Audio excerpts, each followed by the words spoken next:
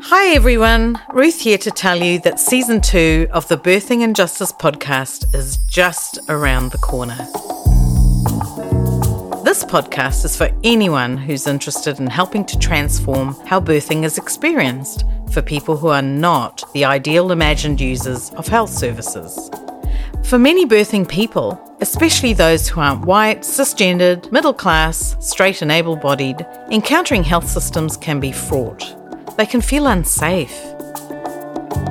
In Season 2, I'll be talking to amazing guests about anti-racism practice in birthing, creating nurturing and empowering spaces for birthing people, and navigating oppressive systems. We'll hear from Donna Cormack, Gina Bundle and Storm Henry, Habiba Ahmed, Annabelle Farry, Nisha Cott, Eleanor Jackson, and more. Here's some of what you'll hear over the next couple of months. I would encourage non-Aboriginal staff to do their own research, often relying on Aboriginal and Torres Strait Islander staff to do all the research for you. That's a lot of spoons for us. Your mum's presence and the presence of your aunties and your grandmom and the entire clan makes a huge difference to every mother's birth experience. And so for me, that has shaped so much of what I try and do. We haven't really engaged with the role of capitalism in structuring and kind of reproducing the health system that we have, and that maintains both scarcity and this sort of overconsumption, overproduction, wastage at the other end. Women that looked like me, they were taking these words like it was factual and they had absolutely no say. And I said, no, sis, this is not how it goes down, Let's sit down. I'm coming to that next appointment.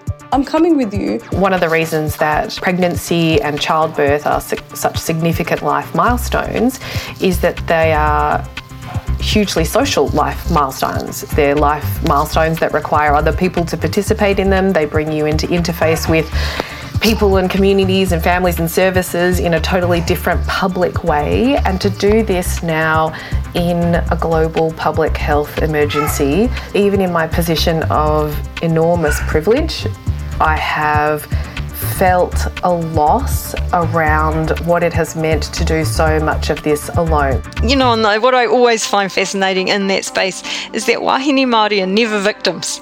It's always like it's a celebration to be able to give birth, to be able to be pregnant, but even wider than that, to be a wahine Māori is a celebration, which has always inspired me. You can't go forward if you don't see what you've done in the past and do it differently.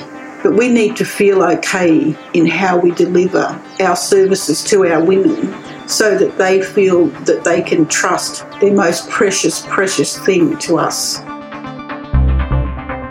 Find Birthing and Justice wherever you get your podcasts. And to find out more, go to ruthdesouza.com/podcast.